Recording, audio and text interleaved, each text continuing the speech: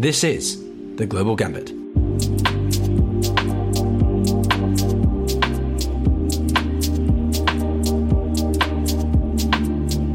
Life inherently consists of gambits. Be it individuals or countries, the ability to outmaneuver, navigate, strategize, or feint to get ahead is crucial and inevitable against the complexities, unpredictabilities, risks, and competition associated with life around the world. In the Global Gambit podcast, we focus on the big picture of geopolitics, foreign policy, and current affairs, seeking to make sense of the news, go beyond what's presented to us, and question and critically analyze these matters. Each episode, your host, Piotr Kurzin, who being English and Russian is a product of geopolitical events himself, brings you interviews and panels with top-tier academics, journalists, and policymakers. Within each discussion, there is a live interactive audience who engages in a question and answer session with the guest in the podcast's second half. This episode is brought to you via the Ukraine Sitrep room on Clubhouse, which has been continuously running since the 2022 Russian invasion of Ukraine, surpassing 1 million unique listeners on April 20th of 2022. Want to learn how to participate? Stay tuned to the end of the podcast. And do not forget to engage with us on social media, and if you appreciate the content, to support us at patreon.com/The Global Gambit. Thank you very much for listening, and on to the show. This is The Global Gambit. Good afternoon, everybody, and welcome back to another episode of The Global Gambit with your host, Piotr speaking. This time around, I have to be honest, I am quite flabbergasted with the guest that is joining me for this episode. It is Sir Mark Andrew Lowcock. He is I don't think he needs much of an introduction, but he was the former United Nations Under-Secretary General for Humanitarian Affairs and Emergency Relief Coordinator, which is essentially the head of the United Nations Office for the Coordination of Humanitarian Affairs, or OCHA, as it's well known. Being at the head of this position for just between 2017 in 2021, so Mark has done a notable amount of work in the areas of humanitarian relief, trying to help issues such as the Yemen war that continues, albeit it has a ceasefire at the moment and hopefully will hold, but also in the Ethiopian Tigrayan conflict, as well as across many parts of the globe. The Mark is someone that I actually covered a fair amount of my work whilst working with Crisis Group in the latter half of 2020 and 21, and often was listening intently to what he had to say during the Security Council sessions that he would be briefing. So Mark has released a book since his time as the UNSGC called Relief Chief, a manifesto for saving lives in dire times. And given we are facing arguably the single worst conflict to plague the European theatre for decades, arguably since the Second World War, and has pushed the international system, the international community into one of the worst food crises that we have seen, now is no better time to be talking about this than now. But even as we record this in the last couple of hours, the Russians and the Ukrainians have secured, with the help of the United Nations, it must be said, a landmark deal to remove the obstructions and barriers towards grain exports from the port city of Odessa in southwest Ukraine. These topics and more are what we're going to be covering in this episode. And Mark, it's a real pleasure. Thank you so much for joining the Global Gambit.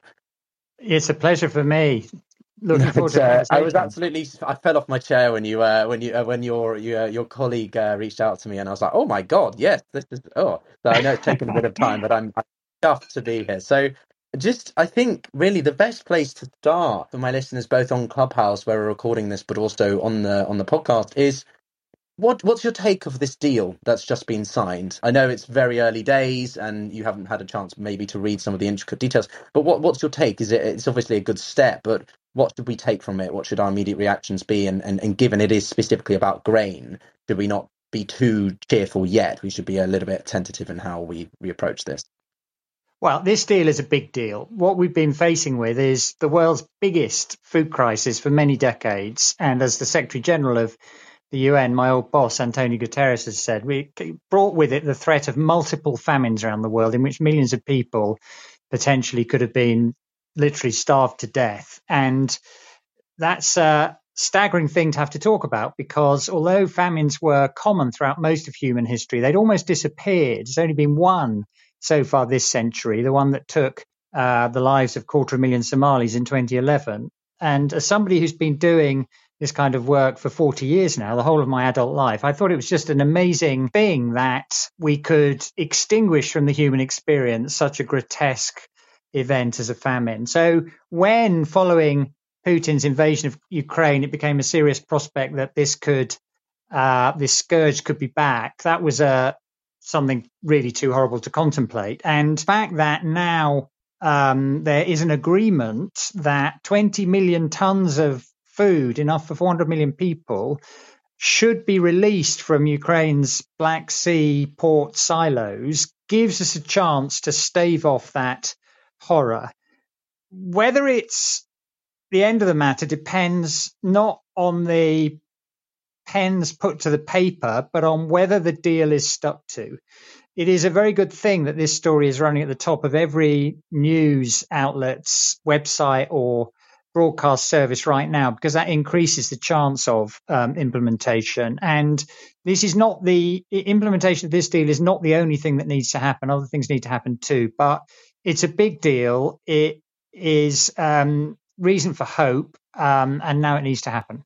I appreciate that. Do you think, though, that could it be a launching pad potentially for more agreements to be established, such as with a potential temporary ceasefire? Is this something we've seen in other situations in your experience, where once you get a sort of agreement on a humanitarian perspective or matter, that can then begin to sort of build on the political and security elements, such as a ceasefire and then an eventual peace deal? Or is that too? I think that the reason why Putin has acceded to this deal, or at least signing the deal, we'll see if he implements it. The reason he's done that is because of the pressure put on him by countries in Africa, the Middle East, Asia, who were horrified at the concept of 20 million tons of food going to waste, but also frightened of the consequences that might have for their own populations. And so through back channels and in some cases publicly have made it clear to Putin they really want this grain to be released. The Turks have played a very important role as well.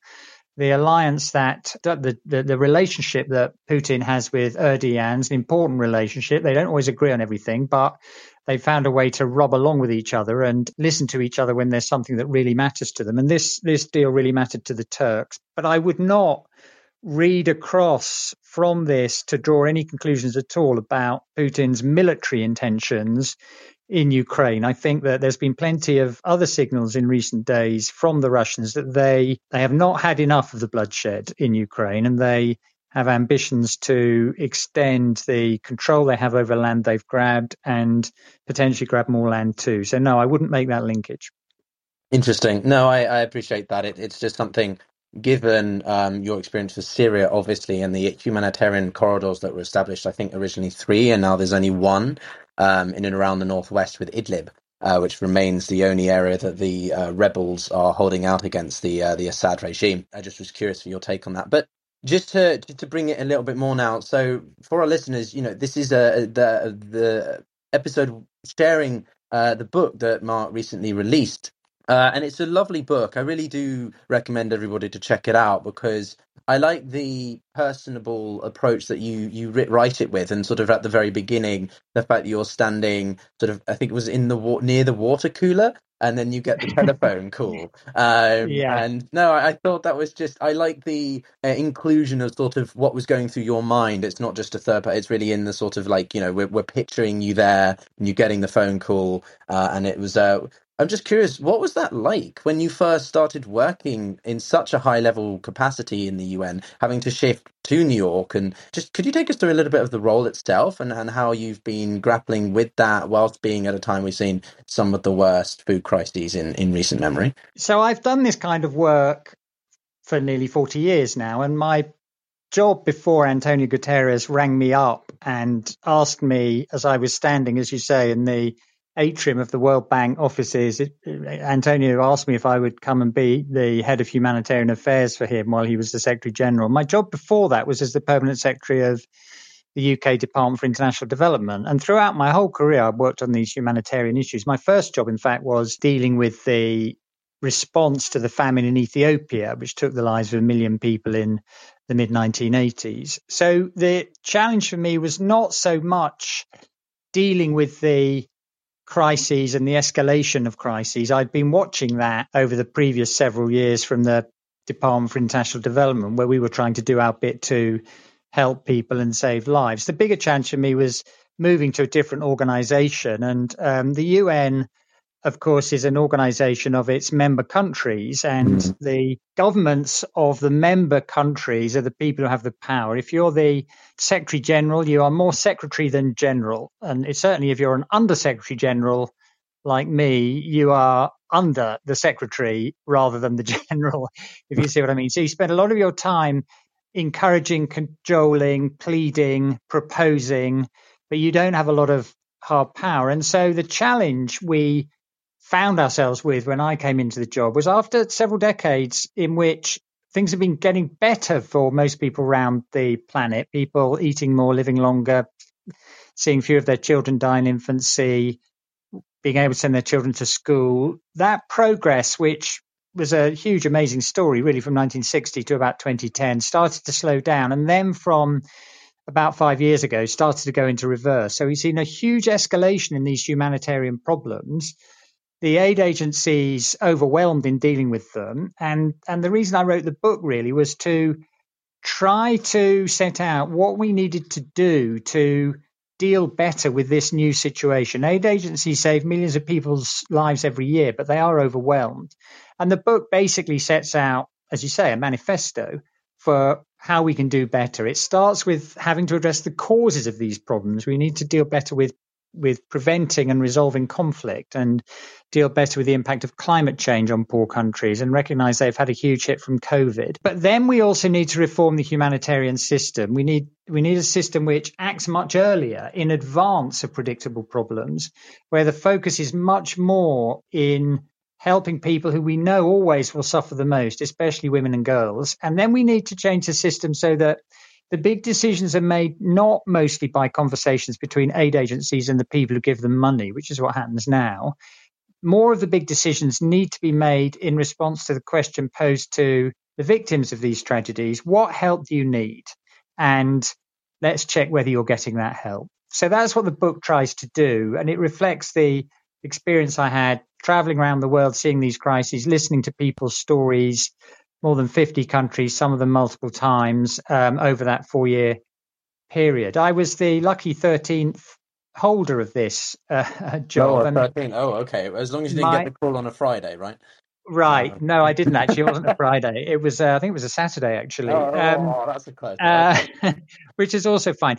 And my predecessors on average had done the job for 2 years each. And they each, because I spoke to almost all of them, the only person I couldn't speak to was a very charismatic Brazilian diplomat called Sergio Vieira de Mello, who'd been killed in a terrorist attack on the UN offices in Baghdad in 2003. But I spoke to all the others, and they all explained to me how the time they'd been doing the job was the hardest time of all, because of all the crises they'd been dealing with. And I felt for them, but I did ultimately conclude, well, actually, the 4 years which I was doing the job was a really, really tough period because of this growth in need and the need to reform the way we respond to that need. No, I appreciate that. I'm currently with the World Bank, which is, it's in the UN system, but it's got a different power structure. So it's an associated organization, just for our listeners who, trust me, I don't understand how the World Bank works. I don't fully understand how the UN works. And I was interning there around 2018. So I've been in and out of the system with Crisis Group as well, which they call a revolving door. I'm sure you've had and been in touch with some of the staff from there over your work. But you allude to a couple of things that I do want to get into, which is, one, the work that I'm doing at the moment is, I have passion about all geopolitics and current affairs around the world, but my main area of focus professionally is the climate security nexus, climate and conflict. And, more and more we are seeing this emphasis of climate change as if you know it correctly, you understand that climate change is a threat multiplier. It exacerbates the existing instabilities and issues around the world, particularly in the global south and in parts of, say, the most notable sub-Saharan Africa, right? Look at the Somalian matter, as you said, but also the locust infestation of a few years ago, which some people, you could argue, indirectly led to the intercommunal violence and therefore the build-up of tensions that led to the Ethiopian Tigrayan war that continues to plague the country now. Look at farmer crisis in northern Nigeria, or the growing desertification of the Sahel, and that's causing the Islamic extremism amongst Mali, and the instability in Burkina Faso with the coup earlier this year. So it's all interconnected. So I'm just curious from your take on that, but also more particularly, should we not be looking first and foremost at climate change as the overarching issue? And if we can not resolve it, but at least manage that, mitigate it, adapt it, whatever it is, we will therefore be able to better address food insecurity as well. Well, my analysis is exactly the same as yours. I've got chapters in the book on Yemen, where resource pressures are part of the origin of the crisis. Syria, same thing applies. The Sahel, which you allude to there, my analysis is exactly the same as yours. The combination in the Sahel of rapid population growth, extreme poverty, climate change, which means that people's traditional livelihoods of either livestock, which depends on rain-fed pasture, or rain-fed crop agriculture, that's becoming decreasingly viable as the climate changes. All of those things are leading to pressure on resources. They're leading to conflict. They're opening up the space for the extremists. And the only way out of this is to do what every other region in the world has done over the last 50, 60 years, which is to develop in a more diversified way. It's still the case the world has more food available per human being now than ever before in human history. But the economies of these very poor countries are too reliant on unviable livelihoods, especially agriculture. They need to be diversified so that people can have incomes and access food which can be grown in places where agriculture is still viable. So until we get better as a global community in dealing with the causes of these problems, we shouldn't expect to see things improving. It has been the case across the last 200 years that most countries which have seen rapid growth in their population have also seen at the same time huge diversification and growth in their economy. Mm-hmm. But it doesn't have to be like that. In Ireland, in the middle of the 19th century, what we had was a very rapidly growing population, entirely reliant on the potato crop. Mm-hmm. Potato blight arrived, 90% of the harvest was lost, and 1 million people died in the subsequent famine, and 1 million were forced to flee. So, what Ireland was unable to do at that time was what was being done successfully across the water in Great Britain, which was the economy was diversifying. People were making a living in other ways, industrialization and so on. Agriculture was becoming more productive. And that is what we need to get these very vulnerable countries now, which are the heart of humanitarian crisis. We need to get them onto the same path. The thing that makes me wonder about that is, in chapter 3, you talk about Syria and the myriad of issues that are plaguing the country. Now, for me, Syria represents one of the most complicated, if not the most complicated conflict in modern history. We had a spider's web of actors, both non-state and state, and the implications of it on the whole of the Levant, but the broader Middle East as well, with the proxies involved. And then you're talking about food insecurity and in the ability to provide consistent humanitarian assistance, right? And that's because of it reminds me of the book from a few years ago, Why Nations Fail, and this whole idea of extractive versus inclusive institutions. So, how do you go about establishing a framework, an institutional framework, that can help with the facilitation of humanitarianism? Because if you can't get that, then my ethos has always been, or sort of, I'll put it this way, right, which is, when you're looking at or engaging with the Security Council, sort of, we're talking about the security, the political, and then the humanitarian and human rights dimensions, right? But if you don't have the political and the security, in quotation marks, whatever that means specifically, in place, a functioning government or functioning authority of some form, then you can't get the humanitarian aspect to really function either. So I don't know if you Yeah, if you see what I mean, but what's your yeah, take on that? completely right. And of course, it's also the case that conflicts have causes. And one of the things going on in Syria, which led over time to it, being this huge conflagration where 30 countries had some of their military personnel on the ground, and there were fighters arriving from 100 countries. One of the underlying things that had gone on years before was pressure on water resources and a widespread feeling that water wasn't fairly available to everybody. But to pick up the point you just made, humanitarian agencies only ever need two things to reduce suffering and save lives. The first thing they need is money. And there's a record amount of money being provided at the moment. It is not enough to deal with all the needs, but it is more than has ever been available before. But the second thing they need is access. And what that means is permission or acquiescence or consent from the men with guns and bombs who control places where civilians in need are. They have to accede to the aid agencies doing their work. And that was the biggest problem of all that we faced in Syria, really, over the last 10 years, because armed groups on all sides, particularly the regime of Bashar al-Assad, did their damnedest to prevent the aid agencies reaching lots of people in need if they happened not to like some of the people who the aid agencies thought were in need of assistance. And the only way around that, because aid agencies, don't carry guns, they don't have a big stick, the UN has no battalions of its own.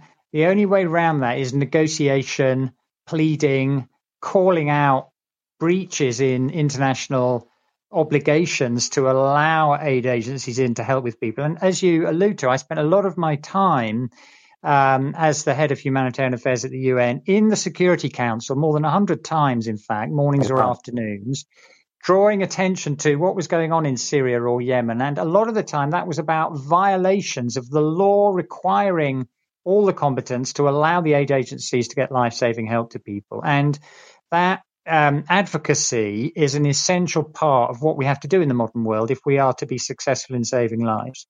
No, I very much agree with that premise for sure. So, Mark, just on this point, then, what I really like also about the book is the fact how you've structured it, right?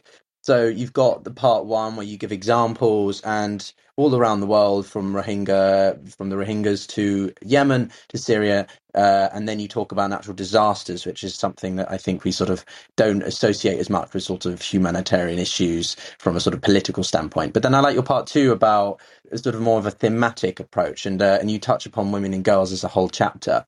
And I wanted to ask you a little bit more about the role of women, because women are disproportionately affected. Youngsters, women are often the ones that are leading the way in helping reform or respond to the fallout of humanitarian disasters and war zones. So could you take us through a little bit more about what you've seen in terms of improvement and also sort of impact of women giving more access to play a role in your time as UNGA? Yeah, I mean, firstly, it is a dirty feature, unfortunately, of humanity that men have consistently through human history treated women with atrocious brutality in conflict. There's something very nasty about the combination of biology and psychology, which leads men to behave in truly appalling ways in conflict. And whatever conflict you look at, you see that. I mean, lots of people will have read accounts of what happened in Berlin at the end of the Second World War. But everywhere you look, you see it. And one of the features of the international humanitarian system, the work of the aid agencies, who I'm a big fan of and who help 100 million people a year and save millions of lives a year, is that they haven't focused enough on that horrible truth.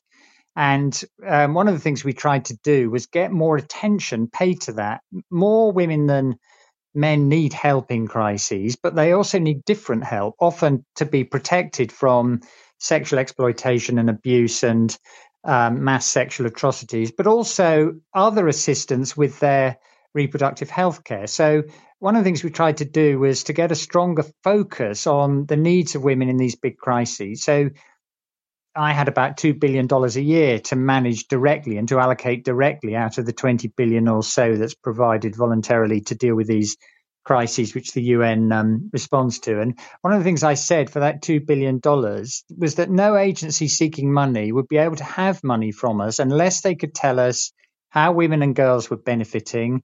And in particular, they were gathering the data on the gender of people needing help. Now, of course, one of the other things we had to deal with is the fact that in this sector, like in so many other sectors, there are cases of sexual harassment and exploitation perpetrated by men in charge of organizations. We've seen that in business, we've seen that in media organizations, we've seen that in the church, we've seen that in every organization. And the humanitarian system, unfortunately, is subject to the same risks. And in 2018, while I was the relief chief, there was a big furore over the fact that men working for Oxfam in Haiti 2010 had been committing some of these crimes of sexual abuse and exploitation and hadn't been prevented from subsequently going on to work for other aid agencies in other crises. Yeah. The worry being that they would do the same thing again. So we used that crisis as an opportunity to do things to clean up the sector, like, for example, providing information on any man who'd done these things to all the agencies so that he wouldn't find it possible to go and get another job, by increasing the number of women in leadership positions across the sector, by trying to persuade the donors to allocate a lot more money to programs which would protect women or provide services that women needed. And I think it's fair to say that we made a degree of progress on that. But the truth is, until there's much more progress globally on gender equality and power relations between men and women, these huge problems are very unlikely to go away.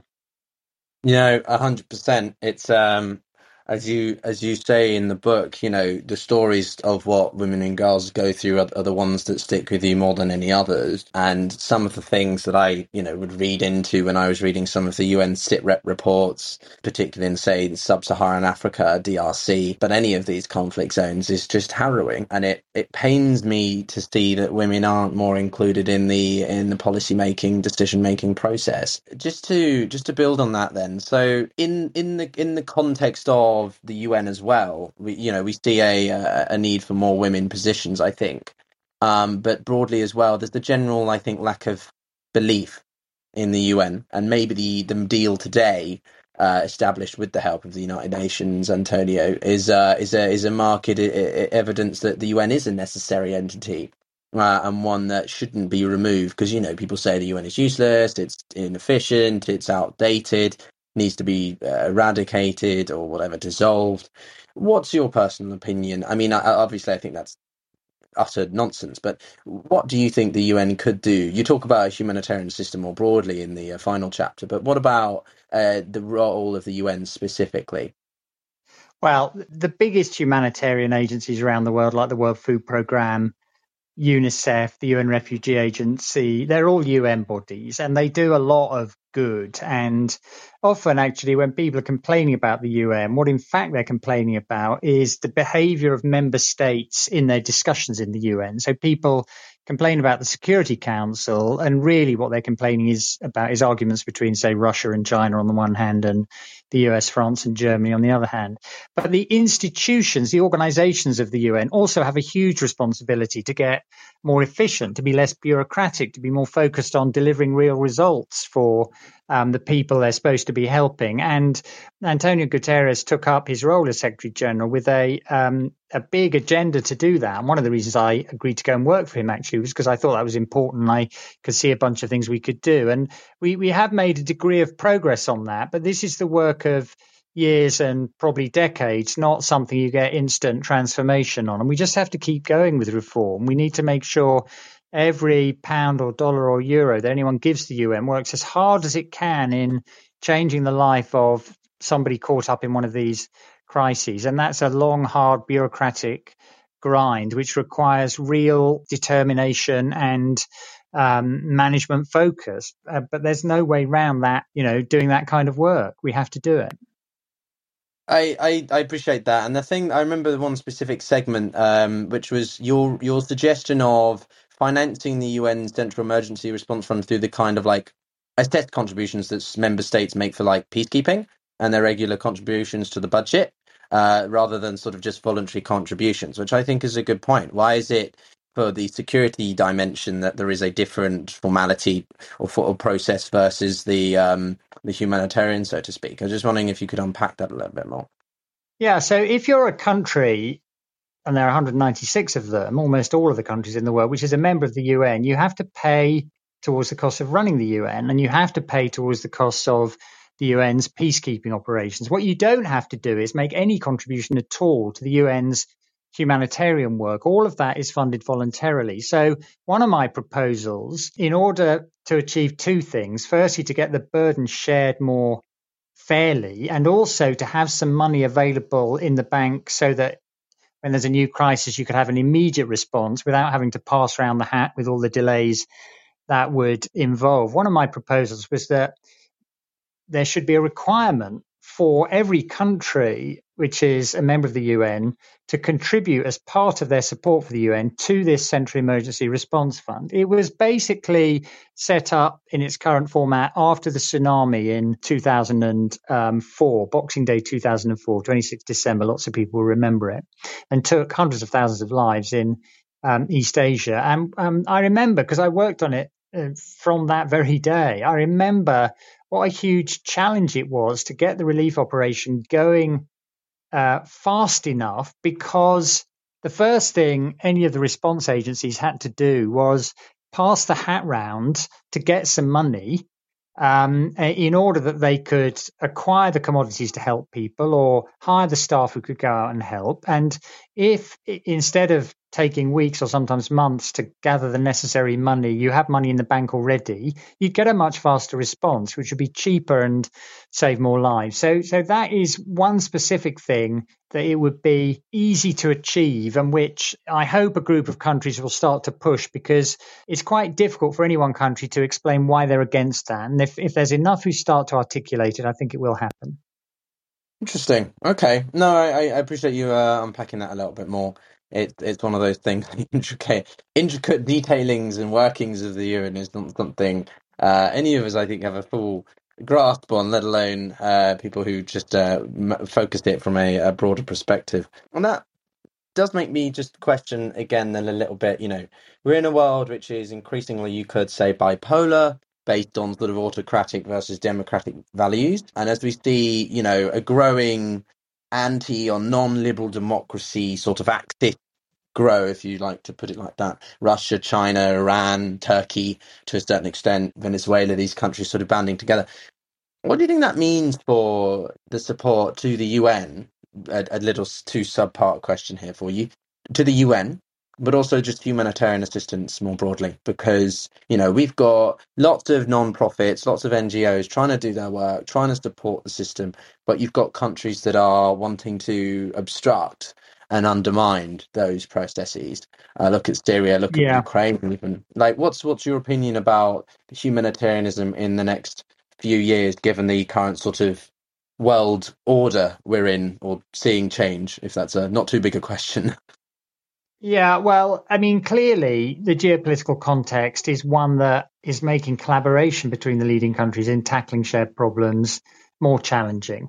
There are a small group of, very obstreperous, almost pariah states of the sort that you have run through on your list there. There's a bigger group, though, of countries who are sort of on the fence and are trying to work out the answer to your question as well, who want the world to be peaceful and stable and want to see collaboration, but have reservations about some of the things some Western countries have done over recent decades, and are also trying to work out how best to position themselves in what is increasingly emerging to be this geopolitical set of tensions between China on the one hand and the US and the rest of the West on the other hand. And navigating all of that is going to be one of the big challenges as the 21st century plays out. And for me, the bottom line is there's a set of global challenges that all countries face: climate change, the need for collaboration on trade and economics, the fact that if there's a pandemic, we're all affected by it, the fact that refugees can find their way anyway, the fact that organized criminals can operate from a haven and affect everybody. There's this set of common challenges which can affect everybody, and everyone's logical interests are best served by collaborating to deal with those challenges and getting the powerful countries to be able to look over the parapet of their disagreements with each other to recognize that their interests ultimately are going to be best served by collaborating on some set of issues, including dealing better with humanitarian crises. That's what we have to do. And if we didn't have the UN to do that, we'd have to invent it, because no one country on its own anymore can deal with these big challenges. It has to be done through cooperation. You need a forum for such cooperation, and that's what the UN provides. No, I 100% agree. I mean, it's sort of people I find treat geopolitics or international relations as very black and white when it's anything but. We call it the grey zone when it comes to conflict, right? And I think that the UN broadly is something that if we didn't have the UN, well, we'd have something else. And, we've got countries trying to develop their own alternatives, but the UN as it stands has done quite a lot of notable things. The UN Charter of the Sea, the Declaration of Human Rights, anything like these are examples of, well, COP26 even, the notable achievement of getting 96 nations to sit down and agree on some, while it's non-binding, still a commitment to some kind of climate change targets. What is interesting is you're starting to see more countries veer off and do sort of minilateral commitments, 3 to 5 to sort of 8 or 10 countries being much more targeted in something. And so it just makes me wonder about where the UN is going to fill in those gaps if countries are feeling disenfranchised, out of sorts, so to speak, with the UN. Do you think it's going to be a bit of a husk, or am I being too pessimistic? No, I think that the big issues will require global engagement with them. And if there are other fora where that can be promoted, like, for example, the group of 20 countries which account for 80% of global GDP who meet periodically. If those fora can work, then great. In fact, at the moment, those fora are working less well than UN fora. What we've seen in places like the G20 is countries are refusing to sit down with each other, and that's not what's happening in the UN. So I think the UN is still in pole position for the big challenges. It's a universal organization, but every country essentially is a member. They all have some things they want to contribute to. They all have some things they want, and that keeps them there, as it were. I think if there are some sorts of challenges that can be dealt with in a narrower format, 20, 30 years ago, we'd have said getting rid of CFCs as a greenhouse gas was one of them. And in fact, it was a limited number of countries who signed the Montreal Protocol and essentially solved that problem. So for some sorts of problem, you can do it with a smaller group. But increasingly in the way the modern world is playing out, it's a multipolar world. There are many countries with a significant stake, all of whom, for the really big issues like climate change, need to be engaged in a collective endeavour. And really, there's no alternative to the UN for that. If we didn't have it, we'd have to invent it. Let's use what we've got rather than go to all the expense and time wasting to try and start again. And that leads me into the end of your book, where you're talking about some of the critiques that come up to the points that you mention, right? One of them comes from the right wing. And, we are seeing a slight embeddedness of pretty strong right-wing beliefs, be it in the UK and in the current British government, or in the US. We're seeing a strong presence of the right wing. Not saying that the far left is sort of scot-free of any troubles, but it's the right wing that as you outline, claim that aid agencies should not be supported because they don't actually help anyone. Which is obviously nonsense. But why is it that the right, do you think, have this skepticism over sort of, I don't know, humanitarianism, multilateralism, and this inability or undesire to sort of want to support it, or internationalism more broadly? Well, it's hard to understand, isn't it? And it's not everyone across the right wing. I mean, the little known fact, the Trump administration spent more on humanitarian assistance when it was in office than its predecessor had. Now, that was because of decisions taken in the Congress largely. But there is a powerful, committed set of views and caucus, if you like, in the Republican Party about the importance of dealing with global hunger.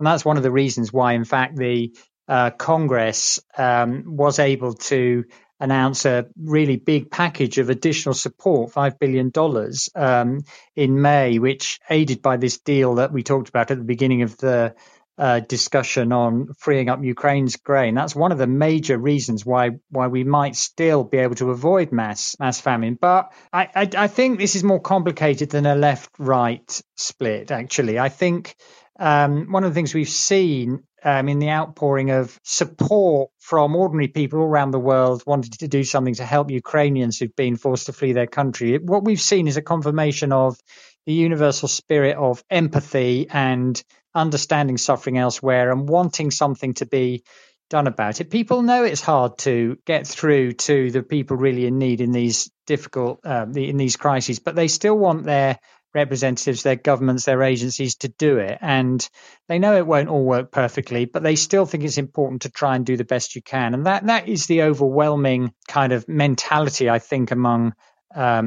people everywhere. It's a generous species, ultimately, as well as one that in bad moments exhibits some atrocious behaviours. Absolutely. No, I 100% agree. And I guess that leads me to, as we begin to wind down this episode of the Global Gambit. Mark, looking ahead now, we've had this positive development with the Ukrainians and the Russians, albeit they're signing separate peace deals or deals and agreements because they, the deep-rooted tension and hatred, I think, from both sides at this point, unsurprisingly. But longer term, this isn't going to happen overnight. We've got a trickle down effect. We've got a lot of obstacles. As you say, we're in this flux of a multipolar world, which is seemingly going more bipolar over time.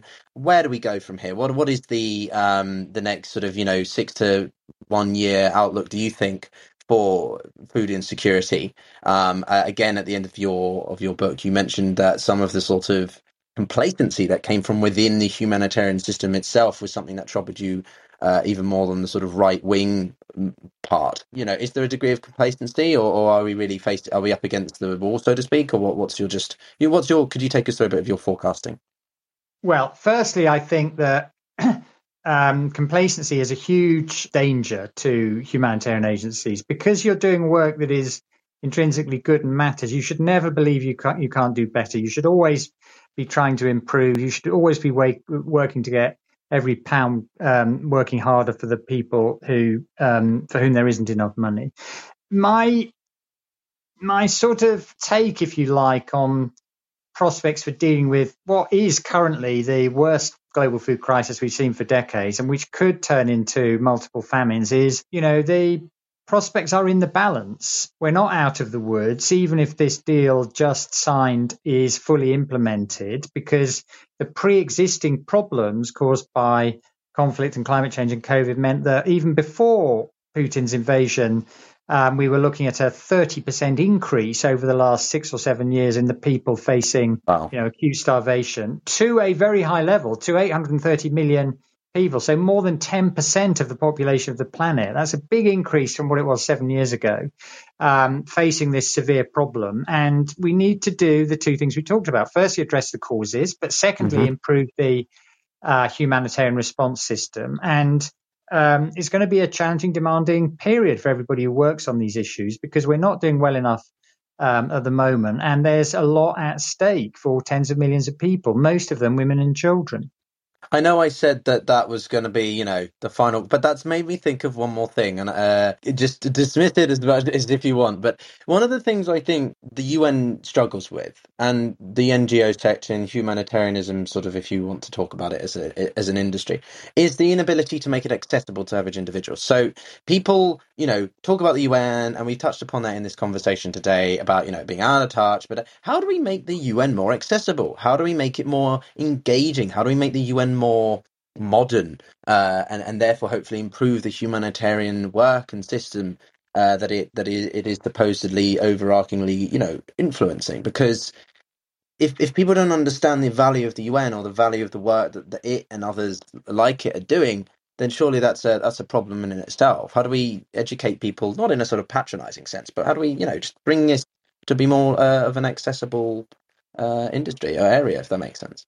Yeah, no, completely. Well, we need to tell more often and more effectively the stories of all the good things that are done to feed children and get them into school and immunize them against killer diseases all around the world, and how that's contributed to dramatic improvements. And a lot of the work that's been done there has been by the Red Cross or Oxfam and other NGOs, or by the UN. If we communicate more of the good stuff that's done, and how it is possible to make a difference, that and spend less just talking about, the meetings we've been in and what all the challenges are, communicating more of the successes will sustain support and people's belief that you can do something about this, and it's worth trying. Because, one of the things you learn if you're the relief chief for several years, as I was, is that the people caught up in these crises are exactly the same as the rest of us. They have exactly the same human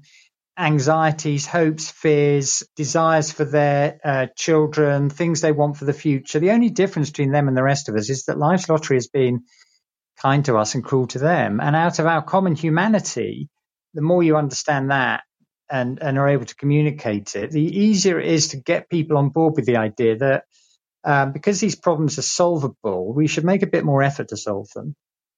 100%, 100%.